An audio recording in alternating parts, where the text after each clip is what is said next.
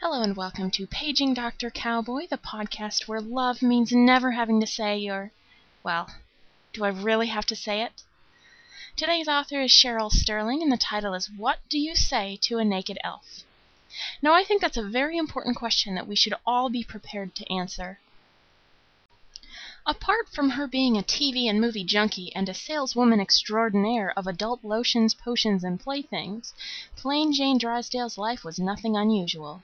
That was until a moment of reckless driving catapulted her into a fairy tale world like a J.R.R. Tolkien book on crack. From Walker, Michigan, to a place of wacko wizards, sexually repressed elves, and dangerous dwarves, Jane was suddenly fulfilling an epic destiny that held certain death, and even more certain love.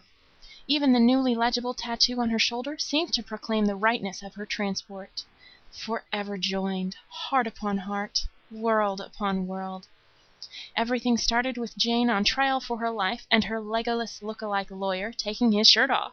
And the first thing she needed to know was, what do you say to a naked elf? One or two things sprang to mind. Well, that really didn't give us any answers. I guess we'll have to see what we can come up with. Take me to your treehouse and frost my cookies all night long. Say hello to Santa's big helper. It looks like the ears aren't the only part that's pointed. So that's why Dobby needs a king-size pillowcase.